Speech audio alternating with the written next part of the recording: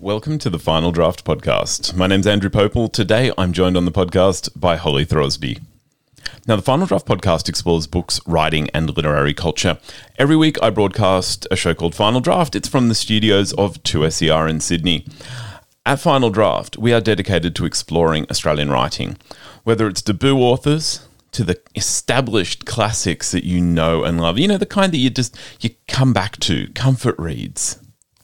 In each of our conversations, we look at the issues that drive the author's storytelling. It's a way to help you discover more about the books that you love, because these are the stories that make us who we are.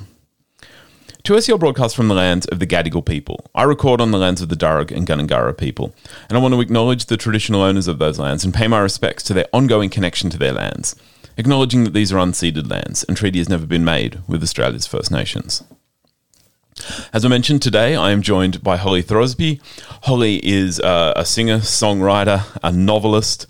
Her new novel is Clark, and much like her previous novels, we are going back into the, I'm going to call it the extended Holly Throsby universe, the sort of rural setting of her novels, the region, to a mystery of a missing person as the police arrive one day to dig up a backyard. This is everything that I love about Holly's novels, about her songs. So join me as we discover Holly Throsby's Clark. That's got us. Hello, Holly. Hi, how are you? I'm very well. How are you? I'm good, thank you. I just got back from walking my dog. I'm even wearing my treat with my bum bag with dog treats, which I'll take off. That's fabulous. I just got done wrestling my cat for, who gets to sit on the keyboard and the like. So yeah, like shared morning experiences. It looks warmer where you are though. It is really warm out there. Well, I just was also walking, but yeah, it is warm. It's very nice. That's nice. Nobody's tapped the Blue Mountains on the shoulder and told them it's almost summer. Oh, you're in the mountains. I'm in the mountains now. Last time we met was in the studio, and I remember that. Yeah, I just assumed you were going to be in Sydney. No, like so many of us. Yeah, no longer in Sydney. Thank you so much for taking the time today. Oh, of course, yeah. Clark is gorgeous. Thank you. I'm excited to talk about this book. Let's set it up. It's so beautiful and simple to set up. Barney Clark is woken by a knock on the door. A veritable platoon of police have arrived to execute a search warrant on his house and backyard. Next door, Leonie observes the police's arrival and thinks to herself that they're 6 years too late to help her missing friend, Ginny Lawson. Holly, Clark takes us back to the Gather region in the 90s. Your fictional extended universe is now 3 books strong, and I'm hoping there are many more to come. I want to start with your draw to this time and this, we'll acknowledge, fictional space. I think that the draw started for me really having recorded my albums in little houses and spaces on the south coast of New South Wales. So I was, I grew up in the city. I grew up in Balmain, and I was very much a city person. But when I recorded my first album On Night and then my second album and albums after that, I did that in these small towns around Kiama and Jamberoo, Kangaroo Valley, Wilds Meadow. So I think that my creative energies were really situated in that area. So when I started my first novel, Goodwood, I was already there in a sense. And I was already kind of in this 90s time frame because Goodwood featured a young narrator as a teenager. Well, she was a teenager when these events took place in that book. So I knew as well what it was like to be a teenager in the 1990s. So I think that's where I started with Goodwood. And I didn't realize that I was writing a book that would lead to the next book that would then lead to the book after. And that's not to say that you need to read these books in order. They're totally standalone stories. But for people who do read all 3 books, they will notice, obviously, characters that come and go from each book. They'll notice similarities in setting. So Goodwood's a really small town. Cedar Valley, the second book, is a slightly bigger town. And then Clark, which is the book that I've just finished, is the big regional centre where the people from those little towns go to do their big shop at the Woolworths or go to the RTA or the Clark Plaza. So it's a slightly different setting in that it's a much bigger and more anonymous place, but still has a certain, ideas of affection and community for small town and for neighbourhoodship. city status since 1979, I believe, in Clark. Is that right? So I think that, yes, it was declared a city in 1979. One of the characters does mention that. I think. So yes, although it's described as a town, a lot of those regional towns we describe as town, but they're actually technically cities. So when I was writing this book, I was thinking of Nowra, for example. I was thinking of Maitland. I was thinking of Lismore. I was thinking of a lot of towns that I either have friends or family that live in, or that I've done a lot of regional touring in as a musician. And all of them kind of blend into this one town that becomes Clark. We were talking off air about how since we last spoke, we've both moved out of Sydney, and we're probably in spaces that more approximate places like Goodwood, Clark, Cedar Valley. In that change, like obviously you've toured, you've visited towns like this, but have you found living to be sort of, does it approximate the experience that you're writing? I think it does to an extent. I think particularly as I said, the neighborhoodship, I don't even know if that's a word. There is a great affection for the connections that can happen by way of being in proximity to people that you mightn't ordinarily connect with. I've had a really wonderful experience moving out of the city and being blessed with a street which is very neighborhoody. Everyone does know everyone on our street. It's a beautiful place to bring up our children. But in this book, I think that does translate into an idea that people can give each other comfort by being proximate and by sometimes inadvertent acts of sort of daily kindness. I think this book has a huge amount of sadness and grief and violence and darkness, but it's also tempered with the kind of humor that comes with those sort of interactions that you have daily with your neighbors. And I guess that does mirror my own experience having moved out of the city. Yeah. I agree. You have reminded me I've got to do the neighbours' lawn this weekend, and talk about like a street Christmas party, that sort of thing. It's those extraordinary moments. It really are. Like it's not that they don't exist didn't exist in my life in Sydney, but they definitely feel just more sort of natural. Yeah, I think in the city you can absolutely find pockets of that. And I mean, I had a pocket of that when I lived in Marrickville, which was beautiful. But I do think that you can also have experiences in the city among so many people and feel quite isolated. There's potentially more of an expectation of that kind of dentancy of acquaintanceship and kinship in smaller communities, which is something that I have explored in all three books. Clark feels almost like the embodiment of nothing much ever happens here kind of town. I mean, the concept of Clark as a book gives lie to that. But I also know, like, as Leonie and her colleague Wanda meet each day at work, they frequently share sighs at the people and the attitudes in Clark. And it was interesting not just for the nostalgia, but also the ways that the petty and casual racisms and sexisms that they're sighing at still feel so relevant. Did those attitudes provide a fertile soil for the sort of darkness that you also explore in Clark, but I guess also in all of your books? Yeah, I do think that, for example, Goodwood was a more idealized notion of a town. That's not to say that ideas like racism existed in Goodwood, and certainly homophobia, because Goodwood contains a queer storyline. In this book, I guess there is potentially more of a critique of that. I guess the downside of a regional Australian life, which can sometimes lead to a certain parochialism, which can then sometimes lead to xenophobia. And I think we've all been aware of how that can happen in regional areas and in city areas. So Clark does provide some critique of that, what I think we're all familiar with, very kind of colonial attitudes of white Australia that can exist in those places. But at the same time, Leonie works in a travel agent, which lends itself to having a more diverse range of characters. And I did enjoy those mild critiques, but at the same time, there's an affection that kind of balances, I think, the critiques. And I mean, that's just what we get in a lot of regional towns. So I didn't want to shy away from that. The darkness and light that we're sort of talking about here, the wonderful sense of community, but also some of, I guess, those stagnant conservative attitudes that can also sort of muddy the waters. Really just I mean, they're part of what draw me to your writing. They also just get me thinking about your writing. Where does it sit? The gorgeous sunny covers that it honestly, I'm holding the book up. Beautiful radio here, Andrew. He holds up the cover for Holly to look at her own book. It's not like she's never seen it. I must have looked at this cover a dozen times before I looked closer and saw that Around the Hills Hoist was the excavation, sort of a picture, a pictorialization of the excavation of Barney's backyard. The cover itself is that juxtaposition of sunny and light. You've been nominated for several Crime Writers Awards, including Sisters in Crime, the David Award, the Ned Kelly Award. But when I read your work, what really jumps out to me is the extraordinary humanity, the carefully drawn characters, the fact that these are very community-based stories.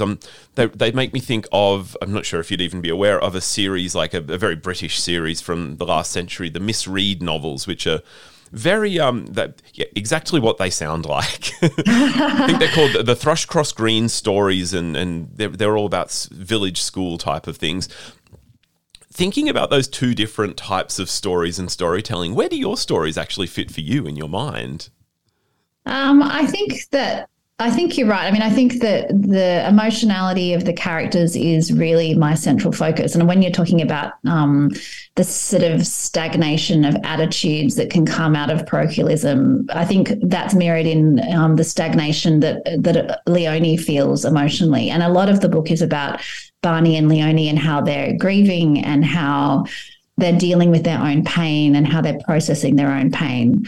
And that was of great interest to me. In terms of the other thing you're talking about, which is the, I guess, I don't know the books that you just referenced. I've not heard of that, but it sounds to me a genre that I've heard of only since I started writing these books, which is called cozy crime. Which is apparently a whole genre. There's no crime in these books. They're all just about village life. They're very much like... Oh, right, okay. Well, there's also genres of crime that are certainly have a kind of warm tone to them in a village. Like people have mentioned Midsummer Murders in relation to my books, which I've actually also never seen that television show. But I think for me, my books are situated in being influenced when I was a teenager very strongly by Northern Exposure, which is a American television show, which you are nodding. I can see you remember. Moose walking down the street. Yeah, it was a moose walking down the street, and it was so much more. It was an extremely eccentric show which portrayed a community of people who might otherwise not have connected with each other.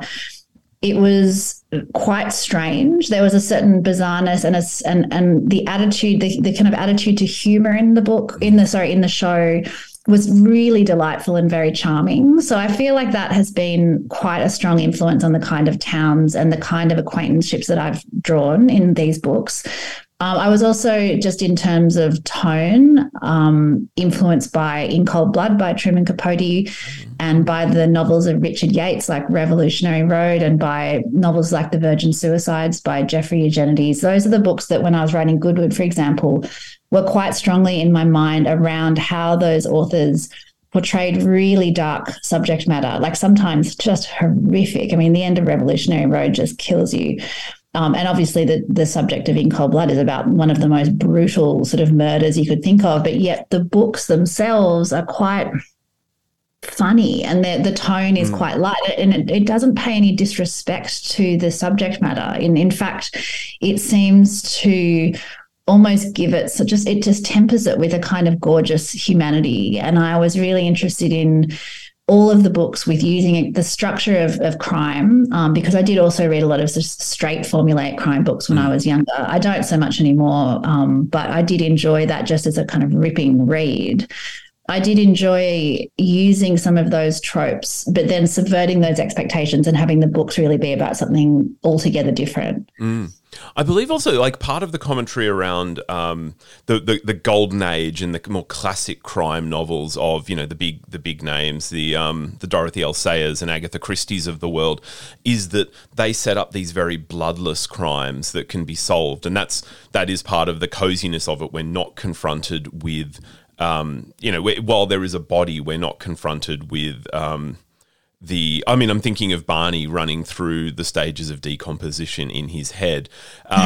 Your stories give us both the darkness and the incredible community, which it's a very different type. But it sounds like they're very much rooted in that sort of crime.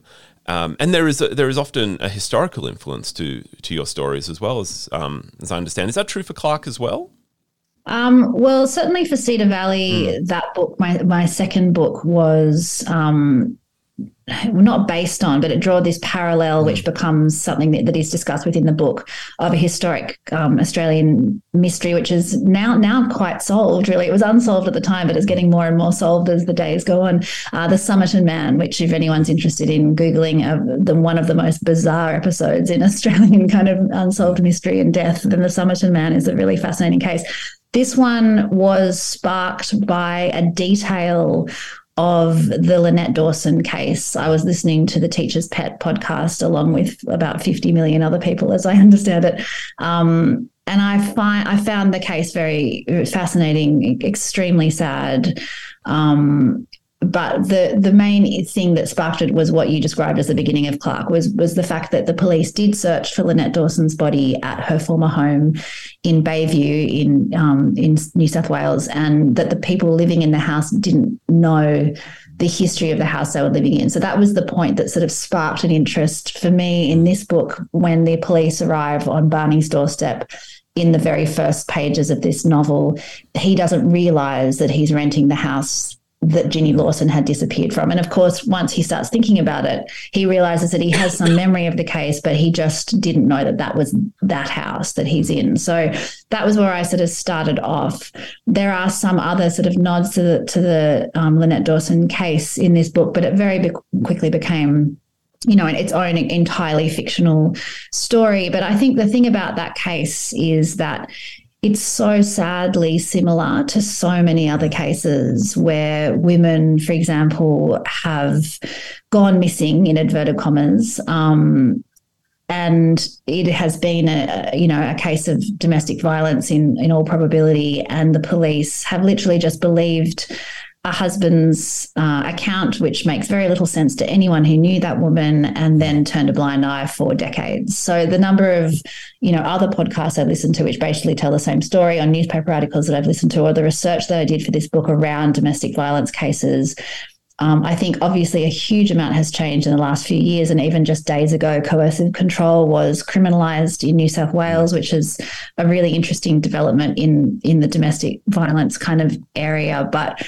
I think for a long time, the police handling of these cases, much like the way the police ignored gay hate crimes in Sydney for decades, or any marginalised person, a person of colour who is mistreated by police, these things often go these people are not held to account, basically. And so this book, while it is in some ways a kind of crime book, in inverted commas, it's certainly not a police procedural. They're very much in the background. And one of the reasons I wanted to do that was because it does certainly comment on police mishandling of a case like this. It was actually, I found it really extraordinary the way you, I guess, sort of infused the book with these references to this happening, because of course it has been Leonie's working theory for 6 years that Ginny's fate might be related to domestic violence, but you also drop in little mentions, a reminiscence of an episode of Columbo that centered on domestic violence, a story about a disgraced police officer who had been accused of domestic violence. And it felt like what you were saying is, what's remarkable is not that this happens, but that it can go on in broad daylight and no one will do anything about it. This is a topic that I feel like we're developing a vocabulary for. We are able to talk about this more openly. We're able to talk about it in more subtle ways. As you say, coercive control has been a big topic for years, and it is now it's now been criminalized. Was it at all difficult to balance the competing narratives? Because of course you can't write 1991 like it's 2022. Yeah. So what's the question? we were talking just there about how alive we are to this. We have a much more sophisticated vocabulary for talking about this. Yes. Did you ever find yourself checking yourself? Did you have to think about what the conversation was like in 1991? No, not really, because I mean, I did do a good amount of research, and there is a lot of dialogue available from people who have experienced such things at that time. I mean, I think if you know anyone and their death has been, or not their death, they've gone missing, for example, under a scenario which seems entirely out of character to the person that you've known, much like, for example, I was referencing the gay hate killings of Sydney. For example, the man who helped solve his brother's murder because he knew that his brother would not have committed suicide. There's people, if you know someone well enough, I don't think it's difficult to imagine the kind of conversations and attitudes you're going to have when the police, for example, are saying one thing, she committed suicide, she just left, she met another man and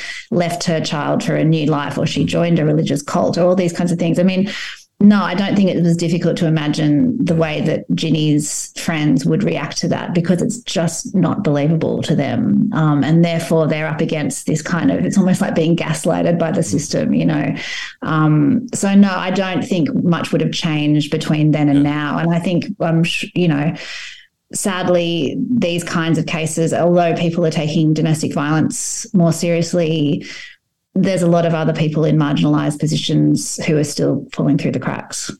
It sounds like what you're saying here is it's less a matter of the conversation has changed and more that the broader public is alive to a conversation that has been had by people who were suffering this, who are facing this on a daily basis for decades. Exactly. Those voices have become slightly more heard, which I think it can only be a good thing. We have... I don't know where to begin this question. Look, I want to actually, you talked a little bit about the opening of the novel, and it is such an incredible hook. Was it hard? Did you have to do a lot of research to actually get that right? The police arriving, the crime scene, and just the ongoing details that you pepper through the story, which, really kind of drive forward the intrigue as Barney, as Leonie are sort of trying to peer out their curtains and gather what is actually happening in Barney's backyard. The first chapter came very kind of quickly, and it wrote itself in a sense. Those first two chapters, so the first perspective we get is Leonie and Joe. So Leonie's caring for a 4-year-old boy in the book who turns out, we very quickly find out, is not actually her son. So that's another sort of mystery of the book, is where is Joe's mother? And that chapter, and then the next chapter where we get Barney's perspective then on the same thing, on the police arriving. I felt very much like this book, I did want to drop straight in, I wanted to, and the whole book is very show, not tell. Like all of the revelations and the entire story is told with these interactions between characters, and then the reader will deduce. There's not a huge amount of sort of backstory shared except from what we can glean from what is the action that's happening. So that was a kind of conscious choice as to how to write the narrative. In terms of the research, in terms of the police search, I do have a contact who's a retired detective, a guy called Bob Wells, who I've spoken to for all 3 of my books. He was introduced to me. I've never actually met him. We've only had long phone conversations, which are very enjoyable. I was introduced to him through a friend who's also an author who has written true crime books. Bob Wells was a former detective sergeant from the Hunter region, and he is now retired but was working on exactly this type of thing in exactly the time that I was writing. So I'm able to call him I wait till I have a really, really long list of questions. We only had 2 phone calls about this book because my questions were so lengthy. I'd finished the entire draft and then went back in and was able to add, for example, just the types of language that the police might use, and the types of, what a search would look like, and for that kind of thing, just to make, for what my English teacher would have called a sense of verisimilitude to the book, which really just means to make it look real. Did Bob put you onto the types of exotic cats that detectives might keep? Bob did not have anything to do with exotic cats, although, yes, the police within his book does have a certain interest in exotic cats. I love it. I loved it. Leonie and Barney, they're drawn together ostensibly by their proximity to this search, Leonie's connection to the search, but they also share this, I guess, sense of the past as a bruise that's painful to touch, and it really taints their sense of the present, their hope for the future. And as you pointed out, Leonie cares for Joe, who is not her son. Barney is living alone in a rented house, but he still wears a wedding ring. And these are mysteries that unfold through the novel as well. Was it difficult to balance writing characters who are existing very much in the now with this, mystery unfolding in the backyard, but are also very much in their own memory?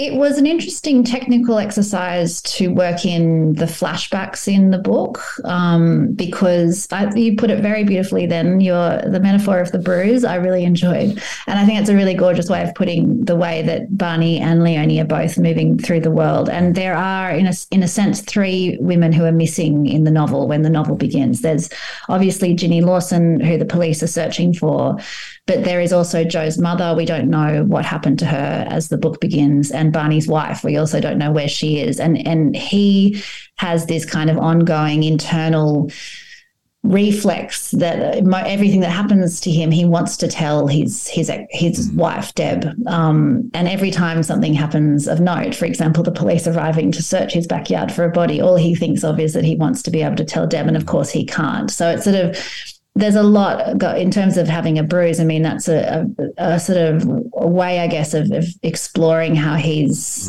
unable to process the reality of his situation and still living somewhat in the past. I did provide these flashbacks throughout the book. They're I didn't want to overdo them, but they give a sense of Barney and Leonie and where they've come from. That I'd never done that before, and I found that slightly tricky, I guess, to incorporate, but at the same time, by the last draft, I felt that they naturally were embedded throughout the narrative in a way that I was really happy with. And that was, you always want to just do something slightly different, right, with each book or with each record. And I felt that it was a nice way of giving this emotional context to these people who then kind of come together in the book and provide each other some comfort around what is this kind of horrific thing that's taking place in the backyard. Yeah. The unearthing, I'm going to assume it was intentional that the unearthing of Barney's backyard is mirroring this unearthing of Barney's past, of Leonie and Joe's past. And I just want to focus in again on Barney, because Barney he's kind of in this self-imposed exile from his own life. There's this incredible sadness that accompanies his sense of loss. We talked off air about some of the ways you dive into that sadness. We'll leave that for the readers to discover. It also felt like you were showing us this real sort of double-edged sword of love, because, I would assume myself, I was reading those moments and thinking, I would do that. I would, if I didn't have my person, I would be thinking, I want to share this with them, because you weave your lives around each other and they become intrinsic to how you live your life. And it was so very hard and a little bit tragic to watch that, because I thought, you throw yourself completely into love, as Barney obviously has, and it can leave you in that vulnerable state. Please don't ask me for a question here. Let's take that as a comment. In answer to the slight question about whether the unearthing was deliberate, I don't know if those things are deliberate so much as you get to the end of the draft and you see this, especially as an ex-English student from university, you work out how to read someone else's book in regards to recurring motifs and recurring tropes. There is a lot around the earth in this book, around sort of putting in and taking out, whether it's the garden that is across the street at Dory and Clive's house, or whether it is the excavation of the yard, or whether it is the way that Barney connects with his past. Him and his wife were very keen bushwalkers. There is a lot of reference, I think, to things coming in and out of the earth in the book. But I think that Barney's sort of sadness, I guess, was incredibly poignant. And in the same way that Leonie is a travel agent who has never traveled, there's such a poignancy to her as well. They have such a different approach to how they interrelate with the world and with other people. But yeah, I don't know what I'm answering now either, because I wasn't sure if there was a question. But it was really. I think I just wanted to sort of bring up that you showed us this incredible. I think this is one of the things that makes love extraordinary, and you show us this in Barney, because there is an incredible danger when you love that the thing that you love may not always be there to be loved, and that's what he is dealing with. Yeah. I think that also when that happens, you can lose yourself. You can lose your partner, and then you also, in the process of losing your partner, lose yourself. And Barney has lost himself. He's very far away from who he used to be when the book begins.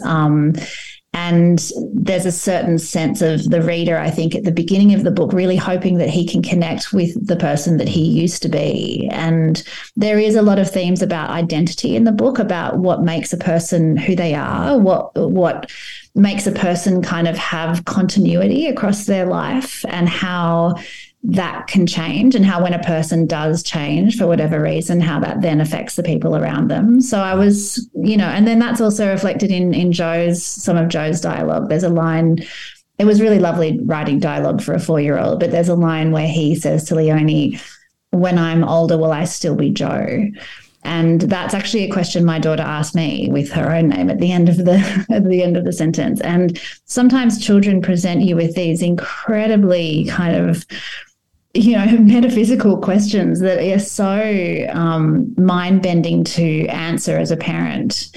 And my children have asked me some questions that have completely thrown me. And it was interesting to kind of write that in for Joe. At the time I wrote it in the draft, I didn't think much of it, apart from that it was a kind of an adorable question. But at the end of the book, it becomes more and more relevant as to what makes a person, what will make him Joe until the end of his life. And that's sort of mirrored by some of the other characters in the book. Mm.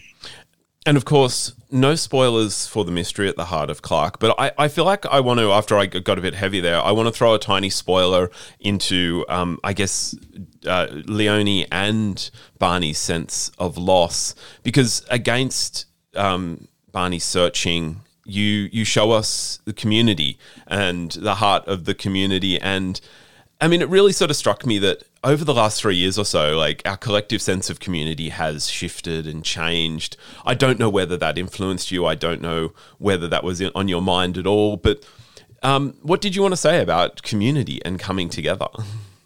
I don't think it was necessarily on my mind as much as it has ever been. That's always been on my mind in a sense, to sound like a Will Oldham song. But I think that, in all the books, there is a sense of what people can give each other, and people connecting to someone who might be slightly unlikely for them to connect to. Some of the most important relationships in my life have been with people that I would never have expected to have such a strong connection with. For example, my friend and mentor, Richard Walsh, who I've worked with all 3 of these books. I think Richard's 81. He's become such a close friend that I've told him things I've never told anyone. And we share a very, very intimate friendship, which is just absolutely delightful to me as a connection in my life. And I just wouldn't have expected to have one of my closest friends be an 81-year-old man. And that's, I think, when you connect over whatever it is you connect on, we talk about books, we talk about politics. But I think that for me, in this book, there is a certain celebration for a sometimes ignored friendship between, middle-aged, grieving neighbours. It's not something that's often kind of explored. I mean, in some ways, the book by Kent Haruf called Our Souls at Night kind of comes to mind when I think of Clark. I read it years ago, and I can't remember the actual, but there's something about just that idea of someone seeking companionship or not, but finding it anyway. And someone I did an interview with the other day said that when they finished this book, they went and gave their neighbour a jar of jam, and that this book inspired them to do that. And I thought that was kind of the best compliment I could ever have received as an author, because it is the sort of small acts of kindness that do really propel this book, and that these characters that inadvertently comfort each other was just a real joy to write on the page. Absolutely. I love that. And as I was just thinking there about how we'll wrap up our conversation, and I don't often truck in morals. You know, we don't have to get to a conversation and say that a story necessarily has a moral. People definitely need to go out and discover Clark for all its mystery and its heart. And perhaps also just take away from it that don't wait for the police to come around and dig up their backyard. Go and say hello to your neighbour today. Go and dig up your neighbour's backyard. You never know what you might find. Absolutely. Look, I think it's funny because I certainly never intend to give any kind of message with my books. Like, these are the things that you learn to talk about once you've talked about your book 10 times. And I wasn't even really conscious of these themes in a lot of ways. Like, it's just a kind of authorial attitude that comes through. But then when when this woman said that she delivered the jam, I thought, well, that's just so nice, and I feel that, maybe at this time, the books that I want to read personally are books where I want to be friends with the characters. I want to hang out with the characters. I'd love to have a beer with them. You feel sad when the book ends. So a book like Still Life by Sarah Widman, which is one that I really, really loved this year. I just wanted to go and hang out with them every evening. And that's the kind of book that I want to read right now. And maybe that is a reflection of how crap it's been for the last few years and why I don't want to watch, I've never watched Succession, for example, because everyone tells me that they're all assholes. I don't want to hang out with assholes. I want to hang out with people that nourish me. Amazing. That is actually a fabulous note to leave on. And I think for anyone who is yet to discover, I called it before, the Holly Throsby Extended Universe, Clark Goodwood, Cedar Valley. They are definitely characters. Some may even surprise you that you would want to have a beer with. I'm speaking with Holly Throsby. Her new novel is called Clark, and it's an absolute pleasure to have had the chance to chat again, Holly. Yeah, thanks. You too. Thanks for having me on again. That is it for this great conversation with Holly Throsby. Holly's new book is called Clark. It is out now from Allen and Unwin. Final Draft is recorded on the lands of the Darug and Gundungurra people. You can catch it every week on 2SER. Just tune your dial to 107.3 if you're in Sydney. If you are anywhere else in the world, you can listen in online. 2SER is available on digital radio. Just go to 2ser.com. Now, I am Andrew Popel. I research, I present, I produce this show. It is so great to be sharing Australian books with you. And if you want to stay in touch, if you want to reach out to me, if you want to share what you're reading, something that you've discovered, well, you will find Final Draft on all the socials. Just look for our handle. It's at Final Draft 2SER. If you subscribe in your podcast app, it means a new conversation with an Australian author every week and bonus episodes like our little book club segment. Thank you for joining me. I will be back next week with more incredible conversations with Australian authors on Final Draft. Till then, I wish you what I wish you every day, every week. Happy reading. Hope you're getting lost in a good book. Bye now.